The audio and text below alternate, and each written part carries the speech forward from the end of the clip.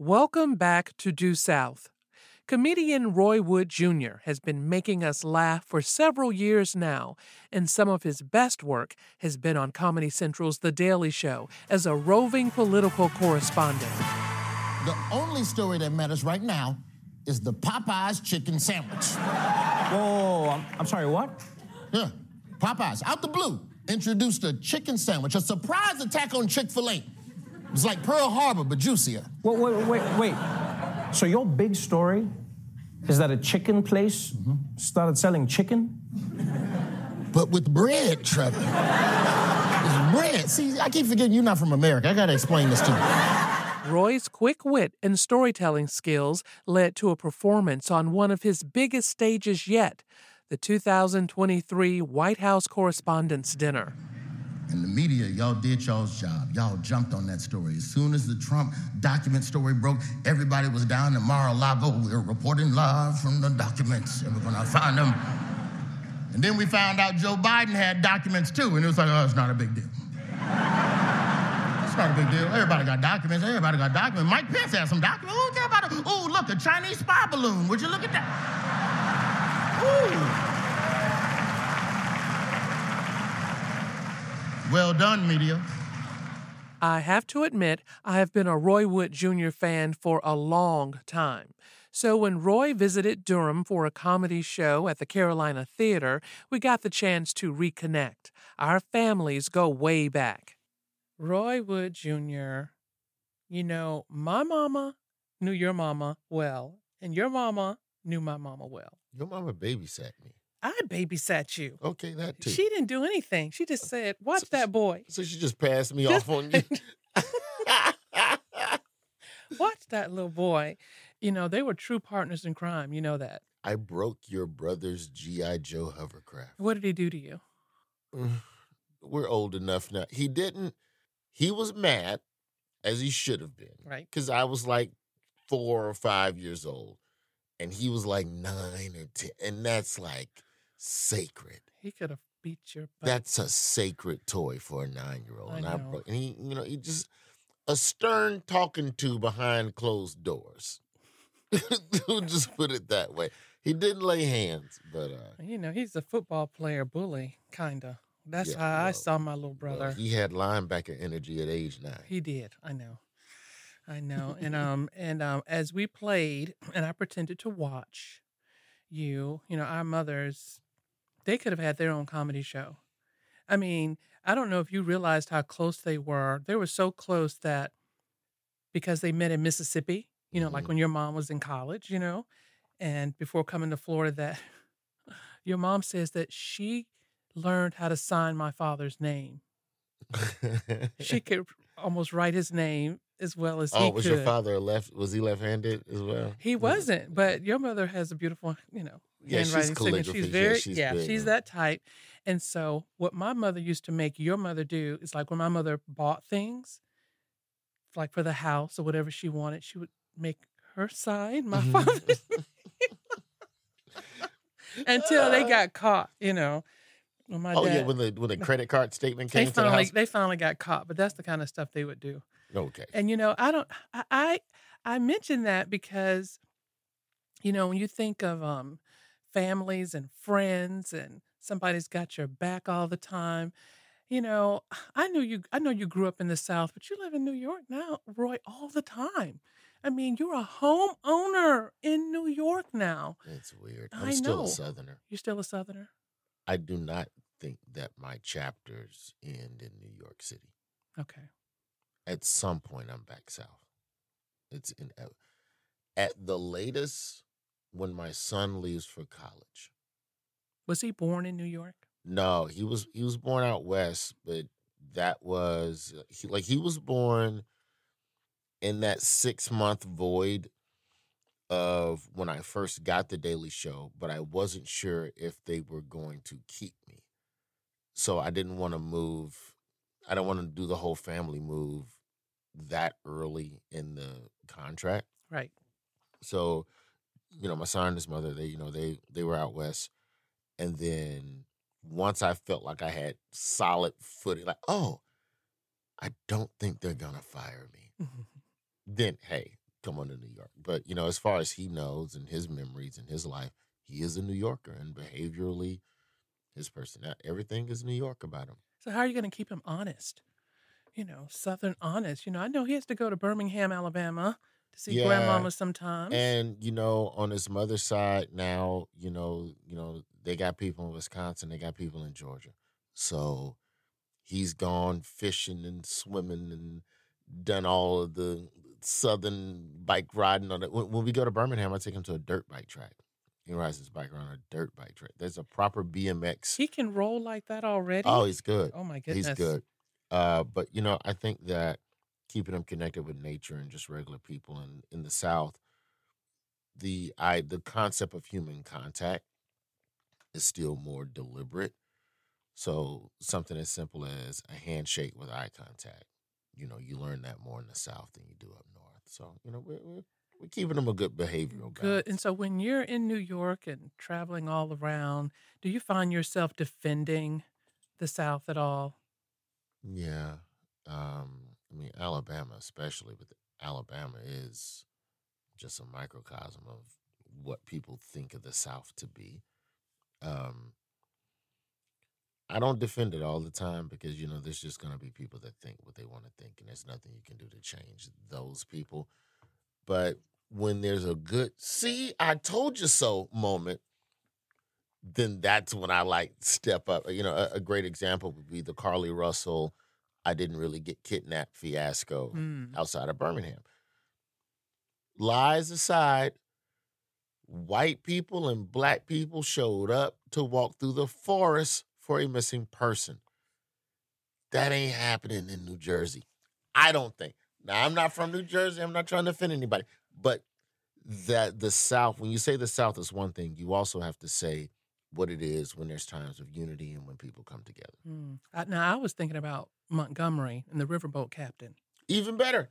Even better example. I was wondering if you're going to bring that up. Even better. Even better. A bunch of strangers all came. New Yorkers would have walked past you. There's plenty of video of people getting stomped out on the subway and New Yorkers getting on and off the train like nothing's happening. So who do you get and where do you get your inspiration from? I guess from when you come back home and maybe get it from your son, definitely these days. But who would you pay to go see anyway? Ooh, right now, Ali Sadiq is doing some next level performance and storytelling like no one has ever seen. Love Ali Sadiq. I still love some more. I still believe that some more. I like some more a lot. One of the queens of comedy. She taught me how to hula hoop all over again. I'm shifting creatively into something that's a little bit more about fatherhood. Mm-hmm. So I want to start following those themes. And, this is kind of a transition year creatively for me where I'm becoming more introspective with my creative instead of just worrying about what's happening around the world. If everyone already has two opinions on it, then I'm trying to find the third perspective that no one has considered. If I can find that third perspective on the thing, then I'm all in. Or it's the counter to the ideology that everybody, okay, well, I don't know who to vote for, and none of these candidates are good. Yeah, okay, but have you considered Mike Pence? He's very confident. I was about to say, I hope you have not tired of politics. Well, you take a guy like Mike Pence, okay. And for me, it's easy to go love him or hate him, right? That's where everybody would go. For me, it's, yeah, but he has to win the votes of people who tried to kill him. So he's probably the most confident of all the candidates. So if I can make an observation like that, and then it gives me a way to get into politics, because, especially with politics, oh my goodness, it can be very easy to fall into the serve and volley aspects of a topic in a conversation. Just go back and forth on the same copy points. And that doesn't excite me. I wonder, I've been reading a few articles about comedians, and just really, should they be going so far as to lie in some of their storytelling on stage? Yeah. And I was like, well, how would you describe the type of lying that may go on in comedy and the lying that goes on in politics. They almost seem like they're the same at times. I think the difference between lying in comedy and lying in politics is that if a comedian is lying to tell a story to make you feel something, it is usually to invoke a positive feeling. So you've given me money, and in return, I'm going to give you a feeling. Politicians give you a feeling, and in return, they give you nothing. And I think also the difference between a comedian and a politician is that politicians give hope. And that's one of the most dangerous lies that you can feed somebody. In comedy, it's gray a little bit. It's like, okay, well, how much creative liberty are you allowed to take in exchange for the laugh? Do you And that's a think you've little more ever gone relative. too far or, exploited a story a little too much? Because No, you have a degree in journalism. I mean, in many which ways, is why I'm a little different. that's what I like. Oh, and I like to put on the record that after I graduated from Florida A&M Come on, University's Professor. journalism school, and I left, and I was a journalism fellow at the University of Michigan, and then I kind of came back to Tallahassee for a little while to rest, and then I was forced to teach a journalism class, and I go to this class, and guess who is a student in my class? Ding, ding, ding. Roy Wood Jr. And then I said, oh my goodness, this is ridiculous. And so instead of me thinking, well, I got me one, he's going to be that special smart student and he's going to do everything that I say and he's going to make sure that other students follow, Roy kind of said, this is how it's going to go. He said, I'm going to come to class Monday through Thursdays and I'm going to do extra work because I cannot come to class on Fridays because I'm on the road. I can't. I was like, I can't show this favoritism. But I did because you did extra work, and I knew. Was dean's list. I know. That was when that was the back half of my college life where I was like, oh no, I have to graduate, so I gotta be serious. I can't keep taking these. This is costing me money. Like I looked at college as an expenditure. I understood the value of it later, but at that time, these are student loans. These are bills. I gotta pay these off. So quick, I graduated. And I knew you had to work, so you would hit every little town, Georgia, Florida. I don't know where you were going. I don't think your mama knew where you were going either. I didn't tell You her. were doing a lot of stand up in places you were not old enough to be. I do know that. Or welcome. Oh my gosh. Let's just be real about it. But now you're doing White House Correspondents events. Come on. But see, and I guess for me with joke composition, like there are of course comedians that will go to extremes to get a laugh and they will tell a story that is for sure not true. Okay, fine.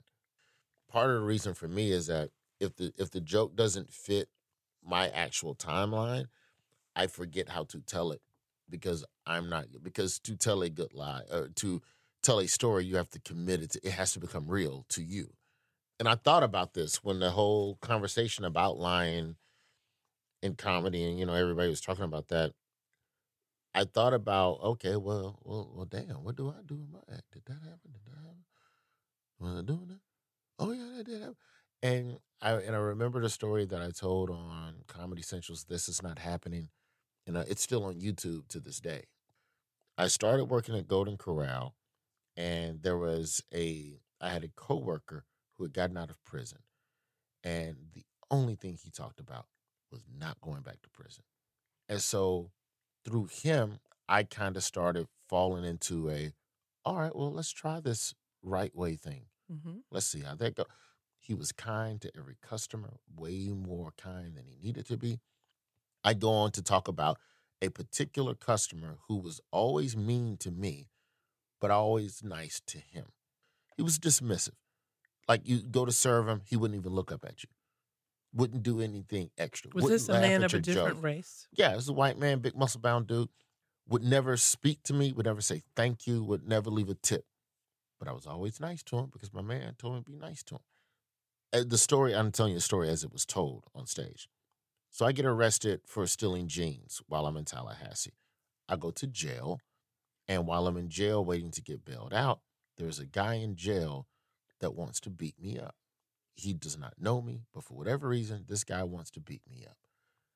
The guy who wants to beat me up turns to another person in the jail pod and goes, hey, this dude, don't you think I should beat him up? And I looked up, and it was the guy I'd been nice to at Golden Corral, and he said, nah, man, he's cool. Now, the way that happened in real life was I met that customer at Shoney's when I was an employee at Shoney's a year prior to working at Golden Corral.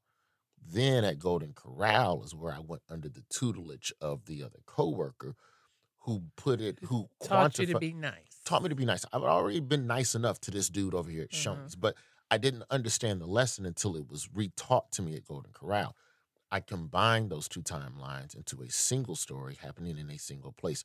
Everything that I said happened, but not at Golden Corral, and chronologically not in that order. But I reorganized the chronology of it and the locations to tell something that was more cohesive and easier to follow. Mm-hmm. For me, that is not lying. But if you took that and wrote that as a journalism article, your editor would go, no, you can't say that happened there because that's not where it happened. If a reporter wanted to get at me, a reporter could have easily pulled up the year I was arrested, then verified my time at Golden Corral and seen that there was a disparity between the two timelines. But there's no lying that everything that I said happened. You know, I just think a lot of the general public won't care. This is the equivalent of reading the ingredients on the box. When you eat a product, and now comedy, they're flipping the box over and looking at the nutrition facts. And they're going, wait a minute, I didn't know this was in here. It's like, what do you care? You've been eating it. This is your favorite snack. And so that part of it is like, okay, well, I want all natural comedy. I don't want that red dye. Exactly.